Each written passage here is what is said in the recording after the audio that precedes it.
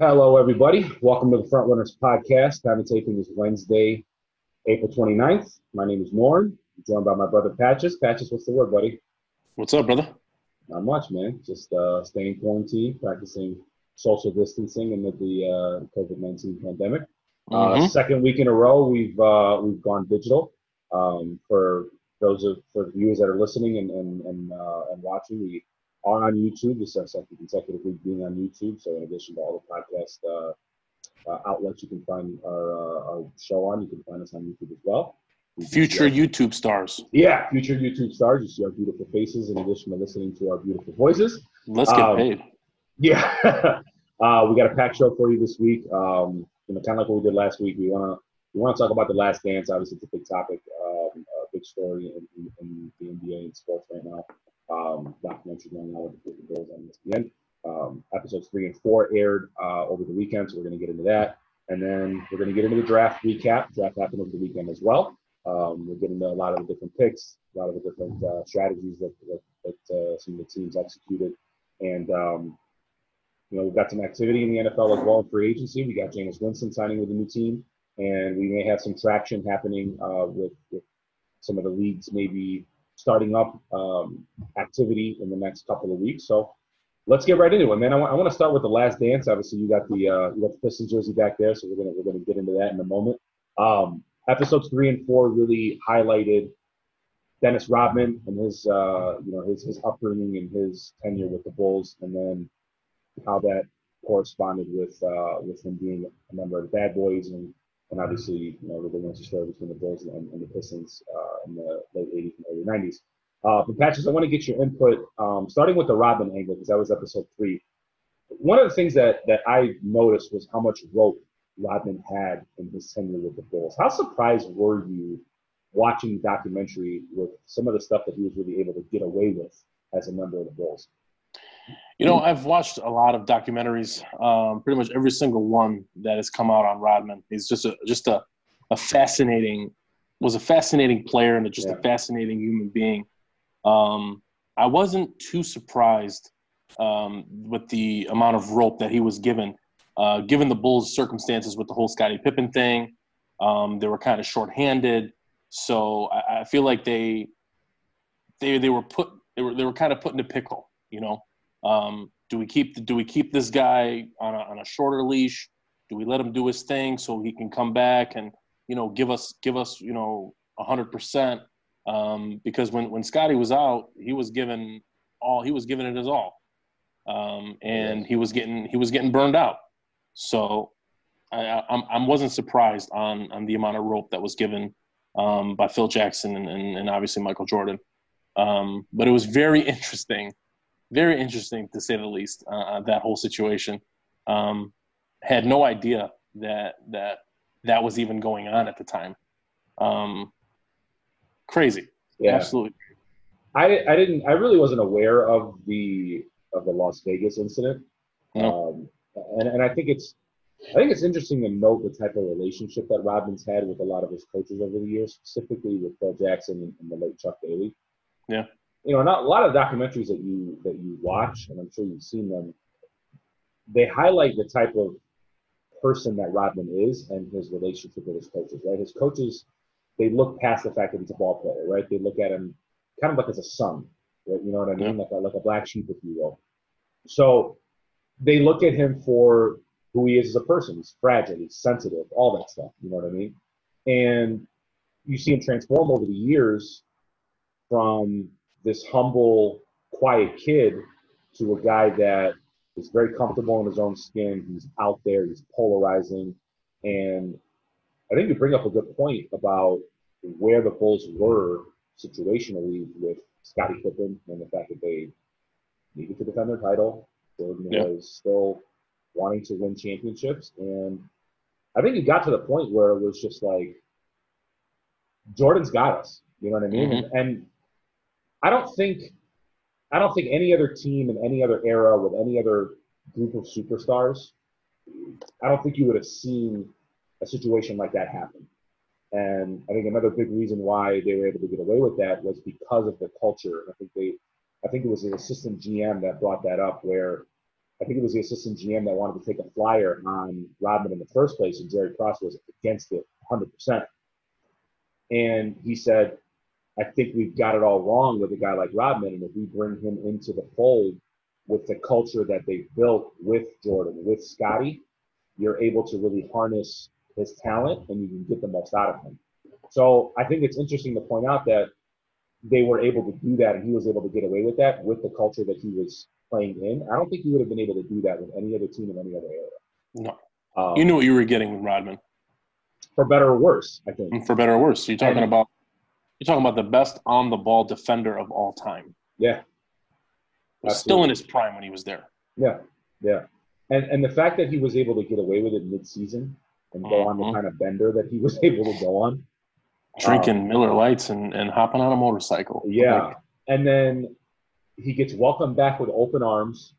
You know, I think, if I remember correctly, I think he walked into practice wearing his pajamas.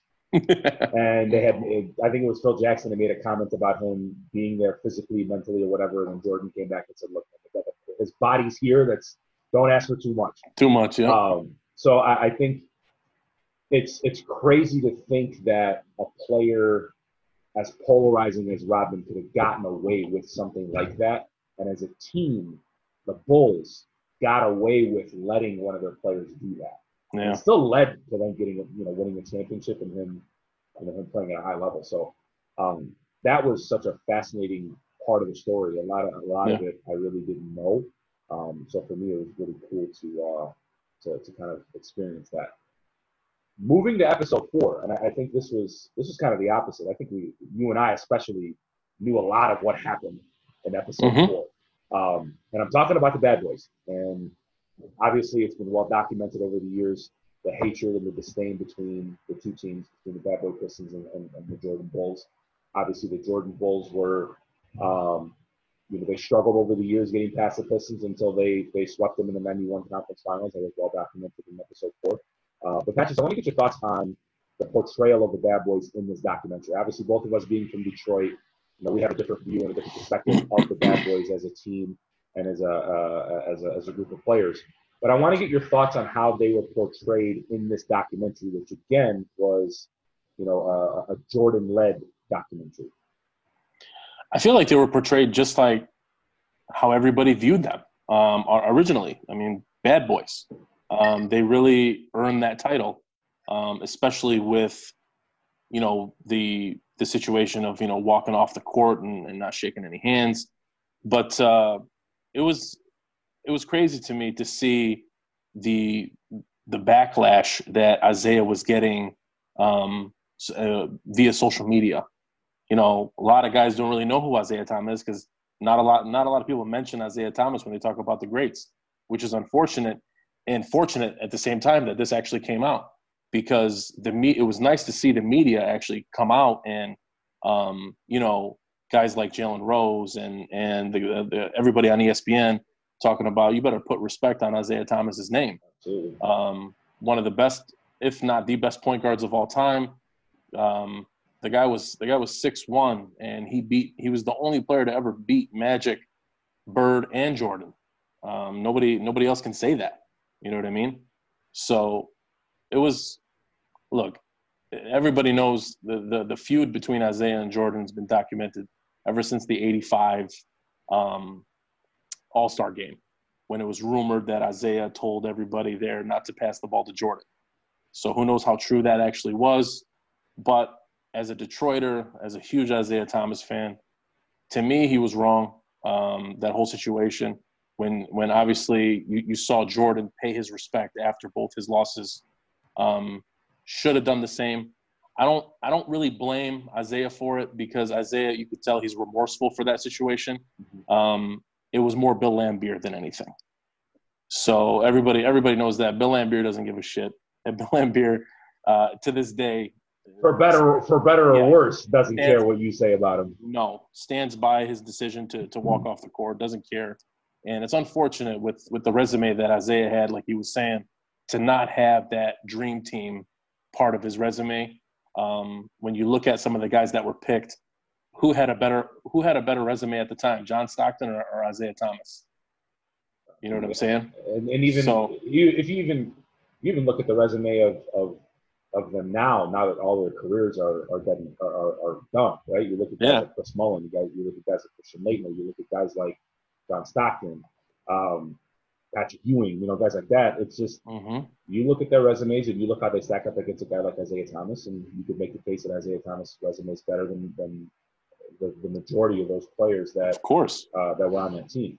There was no reason that Isaiah was left. There was no reason other than Jordan not wanting him there that he was left off. It's so obvious. Yeah, and I think going back to the original question, I wasn't surprised by the portrayal, especially when the reports are that the documentary wouldn't have happened unless Jordan had the final say-so in pretty much every component of this documentary. So, you're not going to have a situation where he's portraying them in a positive light because it's his documentary. With that said, I think their portrayal is consistent with the way that it's always been. The Pistons have always felt Jordan and the Bulls were whiners and babies and crybabies and things like that, and the Bulls have always felt that the bad boy Pistons were thugs. So I think it's very consistent. But I will add this: I think the feelings and the portrayal of the bad boys, I think, is very consistent with their portrayal across the country outside of Detroit. Like, I think if you talk to people outside of Detroit that follow basketball, I think a lot of people feel the same way about the Pistons as nobody liked them. Nobody liked them. That's the bottom line. Yeah. And you could tell Jordan was triggered.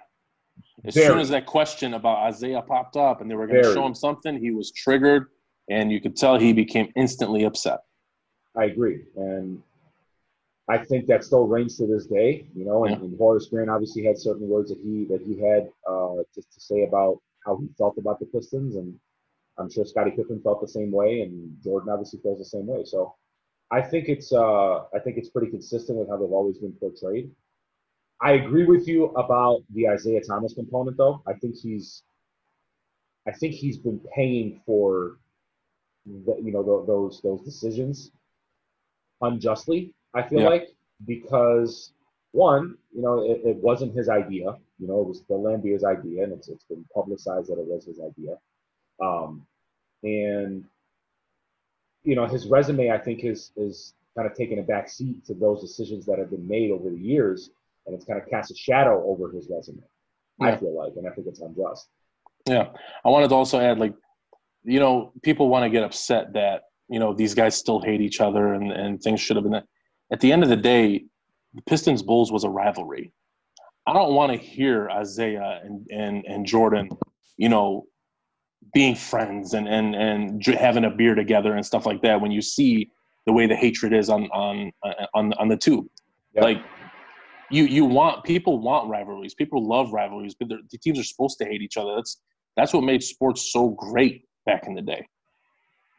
Yeah, I mean, the game's different now. You know what I mean? Yeah. You got a lot of people that are buddy, and a lot of people talk about, could this player play in this era and vice versa.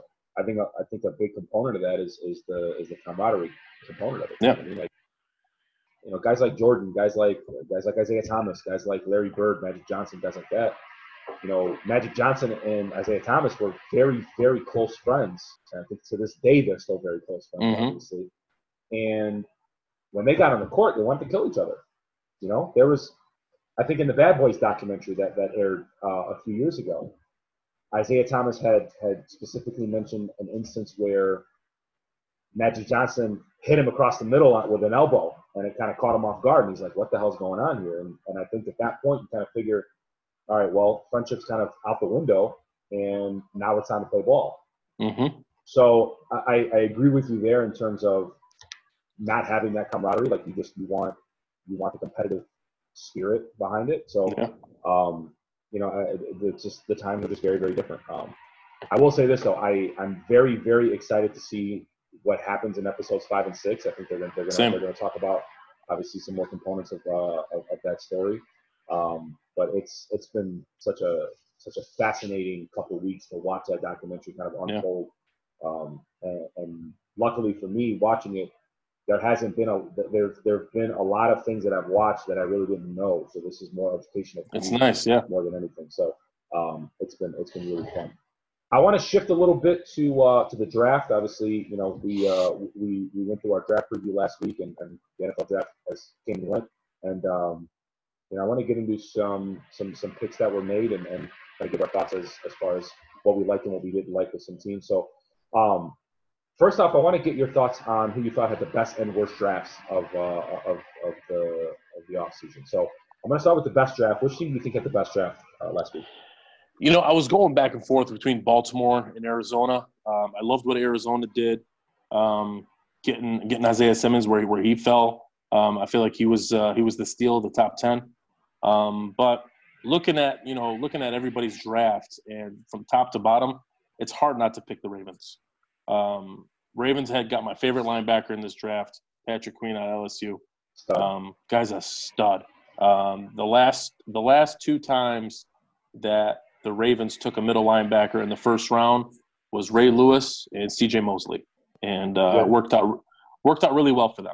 They're both pretty good, especially. Mm-hmm. They followed it up with J.K. Dobbins in the second round. I think he's going to add a nice duo with him and Ingram in the backfield, especially since they love running the ball. My favorite pick was the Justin Matabuke. Stud. Had a first-round grade. 6'3", 300 pounds. Kid ran a 4.8. Athlete, 31 reps on the bench. Hell of a player. They had 10 picks in this draft via trade and the comp picks. They filled out their holes if they even had any. So I liked a lot. I liked what the Ravens did a lot. I think one of the best drafts, in my opinion, I think were the Vikings. And you talk about a team that had a lot of picks in the draft. The Vikings started this draft with 12 picks, ended with 15. They made a number of deals. They were really aggressive throughout the entire draft process. One of the things that I really liked about the Vikings is that they were able to address a number of needs really early. And that was, for me, the picks of Justin Jefferson and Jeff Gladney, both in round one. You lose Stephon Diggs. You get a huge haul for him from Buffalo. You get a bunch of draft picks. And then you cut ties with Xavier Rhodes, who was a little bit on the decline.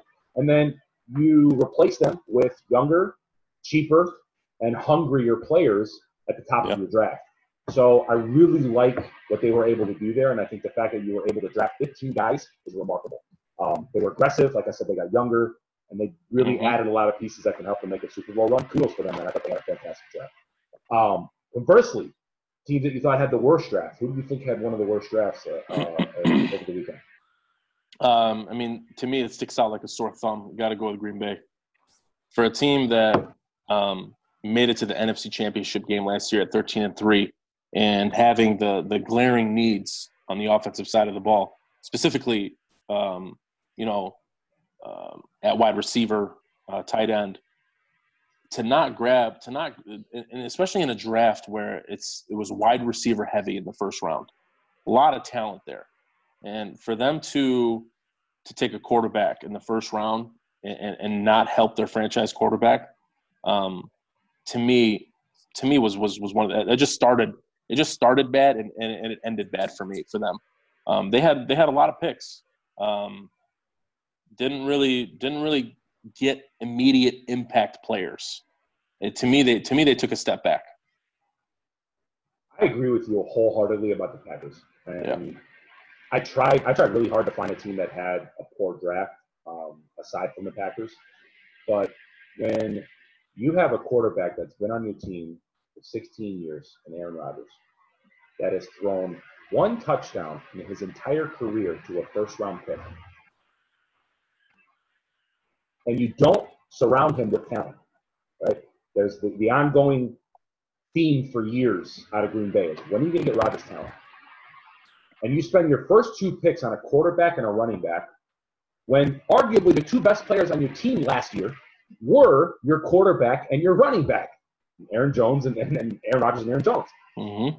Additionally, and I think you hit it right on the head, it's one of the deepest wide receiver drafts in years. Mm-hmm. And you know how many wide receivers they drafted? As many as you and I did.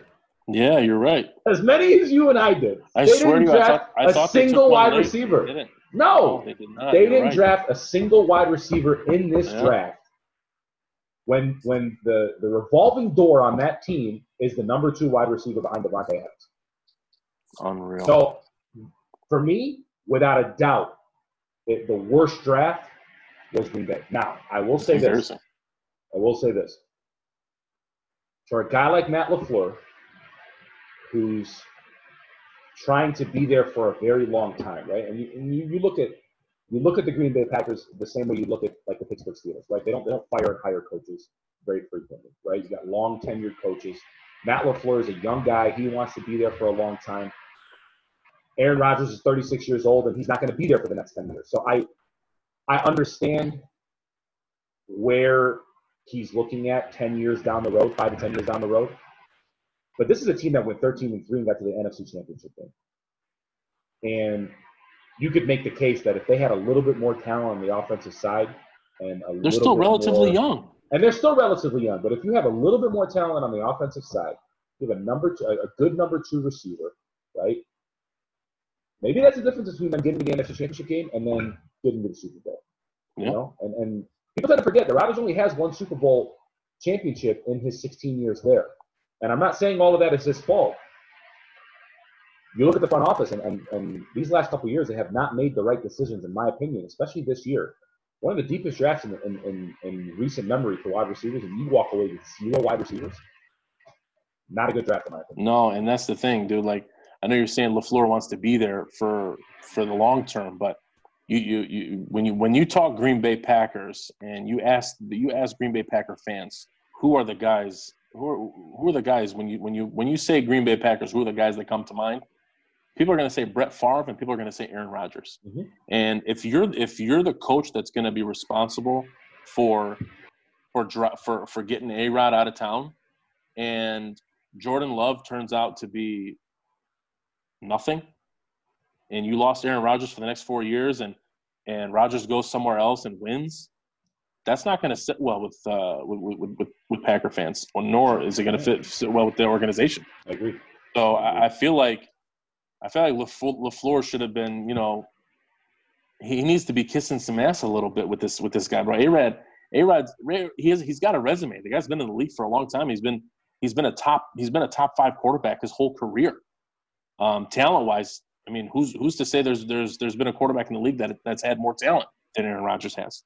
I'm just talking about his physical attributes, like the way his arm, his mobility, his awareness, just everything.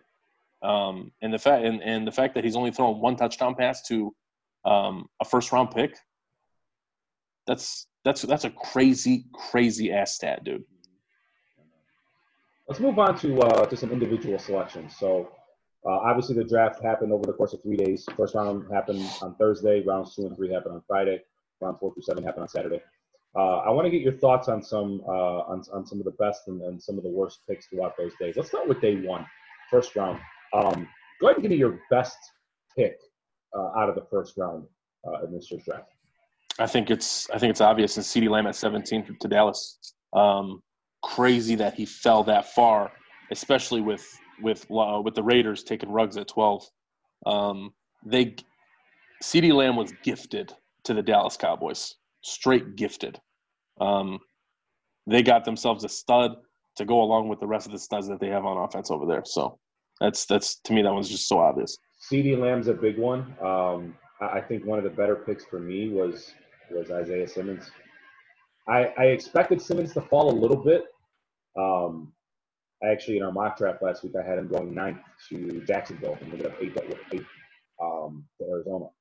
It's still surprising to me that he fell the way that he did. I mean, and you look at a team like Arizona that is young on defense, right? And they need playmakers. And Cliff Kingsbury is a younger coach. He's an innovative coach. I know he's innovative on the offensive side, but to have a defensive anchor like that and Isaiah Simmons fall to you at 8, I think is a really, really nice boon for them. I will say this: I also had CeeDee Lamb up there. I think when you don't have a pressing need for wide receiver and you have one of the best wide receivers in the draft fall to you, you could make the case that right now Dallas is probably the best offense in the NFC right now. Yeah. And I think in the entire NFL, I think the only teams that may have a better offense than them would would be KC and maybe Baltimore. So that's a great pick for them. I think another pick for me, I think is Tua. I think Tua at 5 for Miami. Steal. I've been on the Tua train really since day one. I thought the Lions should have taken him at 3. But I think for you to not give up any draft capital whatsoever and still end up with your guy is remarkable. So you can thank the Lions for that one. Yeah, absolutely. You can thank the Lions for that. That's a different story for a different day. But nonetheless, I think that was one of the better picks there. Conversely, give me one of your head scratchers. What do you think was one of the 4 picks in the first round? Obviously, the number one head scratcher that had everybody scratching their heads was Jordan Love at 26, for obvious reasons that we just spoke about, and Ruggs at 12 to the Raiders, especially when Judy and Lamb were still on the board, and even the LSU kid and Justin Jefferson. To me, Ruggs was 4 on that list, on that pecking order, and for them to take him first was kind of weird to me. See, I'm not surprised that Ruggs went to the Raiders because the Raiders have always been a team that have been height, weight, speed guys, and Ruggs blitzed the combine. And I talked about it last week during our draft review. I thought Ruggs was going to the Raiders, and I was right there because of his combine. I want to stick with the Raiders though. They had 2 first-round picks, and they took Damon Arnett, cornerback. And you look at a lot of these mock drafts, man. He was not a first-round pick in a lot of these mock drafts. And I understand that they needed defensive help. I'm not sure he was the guy, especially with the linebackers that you had available. We talked about Patrick Queen. Zach Bond was available. I don't know if he was a first-round pick, but still, he was available. I think that there were better players in that second level that would have been a more immediate impact, especially with them losing Khalil Mack not too long ago. They're still looking for that replacement. And I think a guy like Patrick Queen would have been a great fit for the Raiders. I wouldn't have had a problem with him going 19th. Obviously, he's a great value at 27 going to the Raiders, or to the Ravens. But he would have been a great fit with the Raiders, and I think the Arnett move would have been is a little bit questionable. Let's move on to day 2. Let's start with the best pick of day 2. Who do you think was one of the better picks there? I'm going to go with my Detroit Lions and DeAndre Swift. Okay. In our mock draft, I had Swift going to Kansas City in the first round. I thought he was going to be the first running back off the board. And for the Lions to throw a curveball at everybody and take the best player available on the board was really, really nice to see. I think Swift is going to add a different dimension to our offense that we haven't seen in years. It's exciting. He had a first round grade for everybody. You talk to all the guys, you talk to whoever. DeAndre Swift was probably the best prospect running back coming out of this draft. I like that pick for the Lions. I would have loved for them to go with defensive line in the second round. I think there was some pretty good defensive linemen that were available that they would have been able to help show up that D-line, that pass rush. One of my favorite picks was Xavier McKinney, safety from Alabama. He's one of the most versatile defensive players in the draft, and he's a guy that you can plug in really all over the field, kind of like Isaiah Simmons. High IQ guy, went to Bama, and the Giants have really been searching for that center fielder on defense ever since Landon Collins departed for Washington. Yeah. So for you to get a guy like Xavier McKinney in the second round to really shore up that secondary, I think is a really good pick for them. I like that pick. Yeah. A great deal for the Giants. Conversely, what do you think was one of the poor picks on this year? You know, we always like to think that Bill Belichick is the smartest man in the room, but he took a head scratcher at 37 for me. Kyle Duggar, or Duggar, however it's pronounced, taking a safety at 37 when there was Antoine Winfield Jr. and Grant Delpit still on the board. I know the Kyle Duggar guy is very versatile, and I know New England likes the versatile guys, but it might be a system fit, but talent-wise, Winfield Jr. and Delpit, to me, were just so far ahead of Kyle Duggar. Doesn't that pick feel like he could be an all-pro safety or all pro defensive back, or he could be out of the league by the time he gets the contract done. That's what I'm saying. There's going to be no in between. Yeah, there's no in between. One of the bigger head scratches for me was Cole Kmet from the Bears. Chicago spent their first pick of the draft on a tight end after you sign Jimmy Graham, when you've got a number of offensive linemen available, a number of wide receivers available, still pretty deep at that point. And offensive line and wide receiver and playmakers on the outside are more pressing needs, I think, than tight end, especially when you sign Jimmy Graham. So I think you need to give Nick Foles weapons there, or whoever the quarterback's going to be, whether it's him or Mitch Trubisky. So I'm not a fan of them picking a tight end with their first pick, especially after them picking Jimmy Graham with all the other pressing needs. So I wasn't a huge fan of that. Let's move on to day 3. More diamonds in the rough there. What do you think was one of the best picks there in day 3? The one that stuck out to me, another one in our backyard, Quintez Cephas. Didn't know much about him until they played a clip of our first-round pick at the Combine talking about the best wide receiver he went up against in college and mentioning Quintez Cephas. Jeff Okudah. And looking at the kid's highlights, looking at his measurables, the guy has all the talent in the world to become a really good wide receiver in the NFL. And for the best corner in coming out, best prospect, since Jalen Ramsey to come out and talk about a wide receiver, and we actually got him in round 5, to me it looks like it's going to be a steal. I hope you're right, man. Yeah. I hope you're right. One of the picks that I really liked was Bradley Anae, the defensive lineman from Utah. And for Dallas to snatch up one of the stalwarts of one of the best defensive lines in college football in round 5, I think was a nice fit for them. They've already got a pretty talented defense on really all levels. So for you to bring in a big-time defensive nose tackle to play in a base 4-3, I think is a pretty nice selection for them. So I really like the Bradley Anae pick out of Utah for Dallas. Yeah. Worst pick in day 3. I mean, it's kind of hard to nitpick at that point, but you know what? It was hard. Yeah, it was very hard. I was gonna go with the kicker that New England took in the 5th round, but like you said, it's hard to nitpick and find a bad draft pick on the 3rd day. So I got another good one. Donovan Peoples-Jones, 6th round pick, 187 to the Cleveland Browns. Guy was a 5-star recruit coming out of high school. Was just plagued by bad quarterback play. Didn't really see the kid's full potential. If Cleveland does it right with him, I think you'll see him shine a little bit, and you're going to see some of that talent that he has come out. I think one of the head scratches for me was Logan Stenberg. We keep it here in our backyard in Detroit. I think the Lions had. I liked him. I don't know, man. I think you had. I like him depth. more. I like him more than the Jonah Jackson pick. I like the Jonah Jackson pick. I think Jonah Jackson would be a day 1 starter, Pro Bowl type of guard. I think both of them can. Well, I really do. I think for Stenberg, again, there are so many glaring needs on the Lions, right? And we talked about it earlier. Glaring need for them is pass rush. And, they didn't really aggressively address that. And I think in the middle round of the draft, I'm sure there was somebody there that you could have made a move for. And then, you sign Vitae to a $50 million contract. You draft Jonah Jackson. And then right after that, you draft another offensive lineman. I didn't understand the logic behind that. And I think whether you pass on Jackson and go defensive line, or you take that's what Jackson. I would have liked them to see.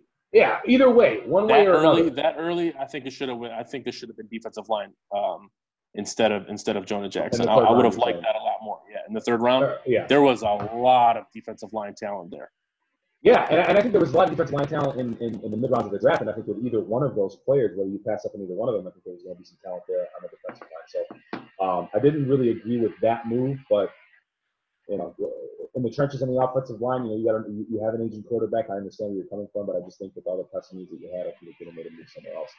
Yeah. I want to move on to the Packers a little bit more. I know we talked about them at length a little bit. Neither one of us were really big fans of their draft. Former Packer legend Brett Favre, also not a big fan of their draft. He was recently on the Rich Eisen show, and he had some pretty interesting things to say about the relationship between Rodgers and the Packers. And Favre came out and said that he thinks that Rodgers is going to finish his career with a different team, and that Green Bay has, quote-unquote, burned a bridge with Aaron Rodgers. Patches, what are your thoughts on Favre's comments about the Packers and Aaron Rodgers? You think Listen, you know how I feel about Brett Favre. I'm not the biggest fan of Brett Favre, but I think he's onto something. I think the writing is on the wall. Like we talked about earlier, you're a team that just went 13-3, with Aaron Rodgers not even playing like Aaron Rodgers because you're running the ball. And you go and you trade up. You trade up in the first round to take a quarterback and not draft a single wide receiver to get him up, an immediate impact player on offense. To me, it looks like they're getting ready to move on from him. They're just waiting. I think they're just waiting for him to ask for a trade. I can't see a situation where Rodgers is even going to play possibly this season. I wouldn't be surprised. Yeah. Wow. I really think something like this is gonna really put Aaron Rodgers over the top. Had a rocky relationship throughout the whole season. Very passive aggressive. Things that I was reading on the CBS report about how Packers are kind of done with Rodgers' passive aggressiveness towards just everything. And I think this is going to lead to a trade. I mean, the guy has got 4 years left on a deal. As a Lions fan, I'll take it. Get him on. I'd rather play against Jordan Love for the next 4 years than Aaron Rodgers for the next 4 years. So, yeah, I mean, I think for a guy like Favre to come out and say that, a bridge is potentially burned, right? It's not out of the realm of possibility that he finishes his career somewhere else. I mean, he's 36 years old. He's been in the league for a very, very long time. He's been with the Packers for a very long time. And I talked about it earlier, right? You look at a guy like Matt LaFleur that wants to be there long term. It's planting his own roots, right? This is his second draft. And he probably doesn't have a ton of ties to a guy like Aaron Rodgers, right? And then no. If Aaron Rodgers was 30 years old, even maybe 31, 32, I could understand the hang-up behind drafting a quarterback in the first round. But the fact that Rodgers is 36 years old, and over the last few years, he's been very injury-prone. And from a production standpoint, he hasn't been the Rodgers of old, right? And I think if you look at it organizationally, it's not the wrong move if you're Green Bay, right? I don't agree with it because I think you're rubbing a guy like Aaron Rodgers the wrong way, and I think your window to win a Super Bowl is closing. It's still open. I think you could have used those picks on weapons to put you over the top. I don't fault Matt LaFleur for looking 4 or 5 steps ahead. It's just I would have gone in a different direction. But when you say the window is it's still open, I think it's very much open for the next at least with Rodgers. Man, I know he's been a little injury prone the last couple of years, but the guy's had no help offensively. That's my point. Why wouldn't you? You know what I mean? Why wouldn't you have spent that first round pick on a wide receiver? Right. That's what I'm saying. You couldn't could you not have moved up to draft a guy like Justin Jefferson, or could you not have moved up to draft a guy like CeeDee Lamb? Could you imagine? Yeah, Justin Jefferson went in the 20s. Could you imagine what CeeDee Lamb would have looked like in a Packers uniform? He slipped, right? Yeah. He slipped. Or even a guy like Jalen Reagor. I love Jalen Reagor. Mm-hmm. Right? Or a guy like Denzel Mims. Another guy. He was taken in the second round. He went to the Jets. Any of these guys, man. Any of these guys could have given Rodgers extra weapons. I don't necessarily fault them for taking a running back in the second round. Okay, fine. You wanna have extra depth at that spot. Aaron Jones is maybe not the healthiest person in the world. Sure, whatever. But I think with that first round pick, you got to get somebody day one starter, immediate impact for a guy like Aaron Rodgers. Yeah. And I think that might end up being one of the straws that break the camel's back in terms of that relationship being very frayed. And it wouldn't surprise me if Rodgers had a very unceremonious departure from Green Bay and him and LaFleur kind of beef it out. So it's going to be really interesting to see. I don't have his contract numbers in front of me offhand, but I'm sure he's got a couple years left on his deal. Whether 4 years. Yeah. Well, I mean, at that Got point, 4 years, he's especially with quarterbacks playing till they're 40 and into their 40s now, and like to me, it was just way too early to pull the trigger on something like this, especially for a guy like Aaron Rodgers. Real quick, if he ends up leaving, where does he go? And you talking about teams that are right there. I can see. Shit. I think you're overthinking about it. I don't know. I really don't. The Chicago. And Belichick comes calling. You think so? Oh, come on, man. Instant Super Bowl contender at that point. Are you kidding me? Yeah. They're right back on the map at that point. Back on the map. A motivated Rodgers under Belichick? Yeah. That's – I don't know. Like, yeah. You might see that one, man. Never know. That one would be scary. Yeah. Speaking of quarterbacks, I want to jump ship. I want to stay in the NFC a little bit. We had a signing over the last couple of days. Took a little longer than normal, but Jameis Winston, famous Jameis, signed with the Saints, stayed in the division, and he's going to back up Drew Brees for the next season. A lot of people thought he was going to take a starting position. I know there were rumors about the Chargers, rumors about the Panthers, maybe the Bears. But at the end of the day, he takes a backup role with a very experienced quarterback in Drew Brees, and he ends up signing with the Saints. What are your thoughts on that move for Winston? Do you think it's a smart move for him to take a backup role as opposed to waiting for a starting spot?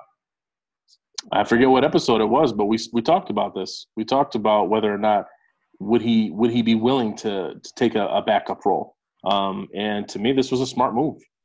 The guy's still very, very young, and he has talent. There's no debating that. But I feel like he just needs to learn the game a little bit more. And who better to learn it from than Drew Brees and Sean Payton? This was a hell of a move for Winston. Hell of a move. I think if he can learn to kind of humble himself, which I think this is a first step of him humbling himself. This is kind of like a redemption tour, if you will. For him to recognize that he may have to take a step back in order to take that 2 steps forward. I think it's a good move for him, and I think for him to grow with a guy like Drew Brees, like I said, humble himself. He can learn a thing or two, obviously. He can learn a lot from Drew Brees and Sean Payton and the way that their culture and their structure is really designed. He needs that. He needs a lot of that stuff. Not to say that Bruce Arians didn't offer that when he was in Tampa, but New Orleans is kind of a different animal, and I think that he can really benefit from that. And I hate to make a joke here, but he knows their team pretty well. He threw 10 picks to them last year, and he threw more picks to them than Taysom Hill had completions. I think it was a 10-7 ratio or something. So he's pretty familiar with the way that system is set up. So, but all jokes aside, I think it's a pretty good move for him, and hopefully, maybe he ends up being the successor to Brees. Maybe Brees has got 1 year left, and he spends a good chunk of his career there, or he ends up becoming a starter elsewhere in 2021. But I think it's a really good fit for him. Yeah. I want to move into some NCAA, and we had some news come out over the last couple of days. The NCAA has endorsed the approval of having athletes make money on their likeness and endorsement deals, shoe deals, things of that nature. And this is going to start in the 2021-2022 season. And we've talked about this over the last few months. I know states have adopted colleges to be able to do that. Now the NCAA University has adopted that rule. Patches, I want to get your thoughts on this rule. How do you think this changes things, for better or worse, if you're the NCAA? I think this was more of a reaction move to what these some of the top high school players have been doing in basketball, going to the G League and making a pretty good chunk of money right off the rip. So I'm not really going to give the NCAA kudos on this, just because this is something that should have been happening a long time ago. I think this was more of just a reaction move to kind of, maybe prevent future kids from doing the same thing that's been happening, recently with the whole G League thing. But it's a start. The name slips my mind, but there was a recruit that recently decommitted from college to go to the G League. Yes. And I think you're going to see that a little bit more, and I think that has a lot to do with the growth of the G League over the years, and that speaks to the progression of the NBA as a business to be able to do that. I agree with you that it's very reactionary. I think it's a good move because you're going to see athletes mainly in college football benefit from this. I think you're going to have a lot more people and athletes in basketball still end up in the G League because that's a trend that's going to start to really gain some speed. Again, I think it benefits athletes more so in the NCAA because the NCAA doesn't have anything that they can compete against if you're the NFL, right? The NFL doesn't have a minor league system, if you will, right? No. The G League is the NBA's minor league system. Until the NFL has a minor league system that they can benefit from, the NCAA really doesn't have that much to worry about. I think this is going to be more of a story if you're focusing on the college basketball aspect. But I think it's a good move. I think it had to happen. I think it's something that should have happened years ago. The fact that it's happening now is great. I think it's a little too late, but I think it's good that they've been making that they made that move. But it's going to be interesting to see what happens with basketball players compared to the college football players. Dacian Nix is his name. Yeah, that's a five-star point guard decommits from UCLA. Yeah, it's huge. Yeah, it's huge, man. It's big. It's going to be something that's a big loss. That's a big loss for UCLA. Oh, yeah. Absolutely. I want to shift back to some basketball. And there's been some rumblings that the NBA is going to be potentially opening some doors for practice facilities. I know the Lakers have been talking about doing that starting on May 1st, and the NBA will be hopefully targeting that date for some cities that are loosening up their stay-at-home orders. Patches, do you think that we're going to see basketball by the 4th of July at this point? That's a target date that a lot of people have been talking about. Do you see the NBA starting back up come July 4th? I do.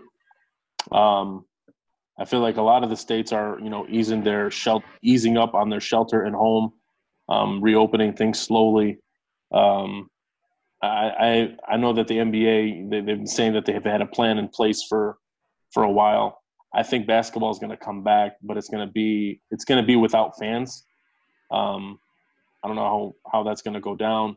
I was talking about that a little bit with my brother earlier today, and just not having the fans at the stadium is going to be very weird.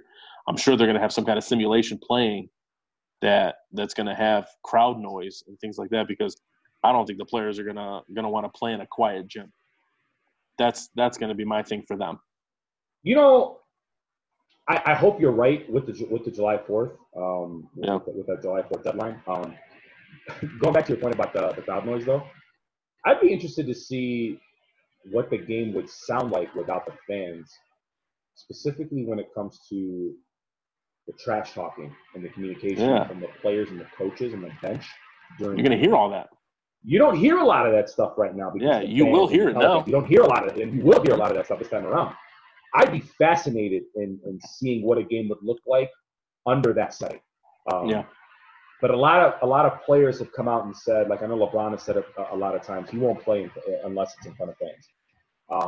I get where he's coming from. The bigger picture is that, hey, look, we probably have to get the season going at some point, and even if you're a guy like LeBron, you kind of understand that this might be his last best chance for him to win a championship. So fans or not, I think if the decision comes where, hey, look, we may designate. I know Disney World was one of the settings that they were talking about potentially doing that at, which I think is fascinating. They were talking about Vegas. They were talking about other parts of LA. So I think it's going to be really, really telling in these next couple of weeks what a lot of these cities end up doing. Like I know in Detroit where we live, the stay-at-home order has been extended to the 15th. So at least through the second week of May, we're not going to really see anything from a sports perspective. It could change, with the other 49 states and with the other 29 teams in the NBA. So I hope you're right. I don't know what's going to happen. I hope July 4th we've got fireworks in basketball. You and me both. You and me both, brother. Or baseball or whatever the case may be. But I'm really hoping we see some basketball in the next couple of months. I want to finish up our show with some of the news that broke with the NFL. We were talking about the NBA possibly opening up its doors very soon.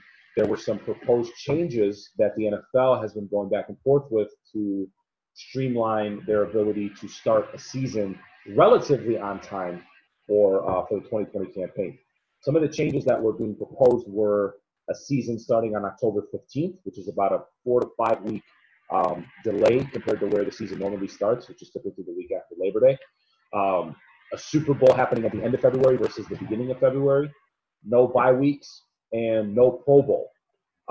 Patches, based on this report out of Business Sports Daily News, what do you make of these? I mean, are you in favor of these changes if it means getting football back or starting football relatively on the same schedule? What are your thoughts there?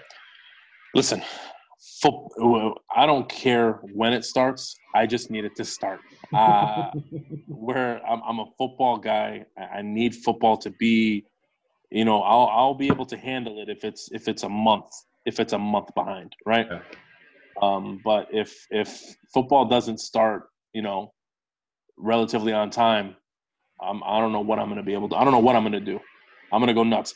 Do I like the October 15th start? Yeah, for personal reasons, because my wife is due at the end of September, which is during the season. Sure. So for it to start after would be fantastic. So I don't know how the no bye week thing is going to work. I don't know if players are going to be happy about that.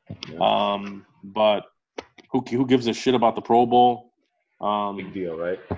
Big deal. Super Bowl later in February, even better. The only thing about the Super Bowl that would kind of put a damper on it is that it would be on the 28th, and that's my wife's birthday. So I would probably have to do something the night before. So, babe, if you're listening, I love you, but we're probably not going to celebrate your birthday on your birthday. But all kidding aside, I'm in agreement with you, man. If we can get football relatively close to what it would have been, COVID-19 notwithstanding, I'm all for it. Yeah. To hell with the Pro Bowl. You can name your Pro Bowlers and All Pros.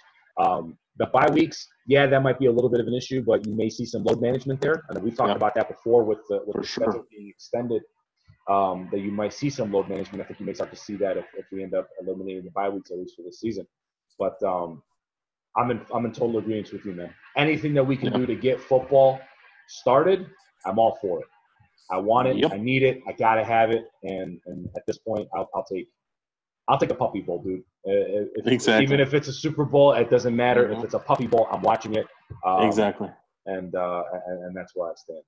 On that note, we're going to close out the Front Runners podcast this week. I want to thank everybody for watching. I want to thank everybody for listening.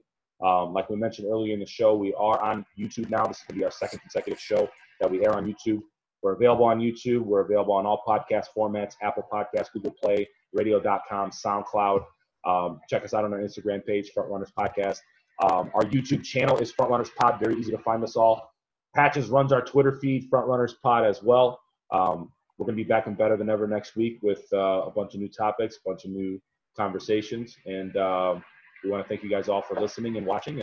And Patches, I bid you adieu. I will see you next week, one way or another. And thank you very much for joining us. Have a great week, everybody. You too, brother.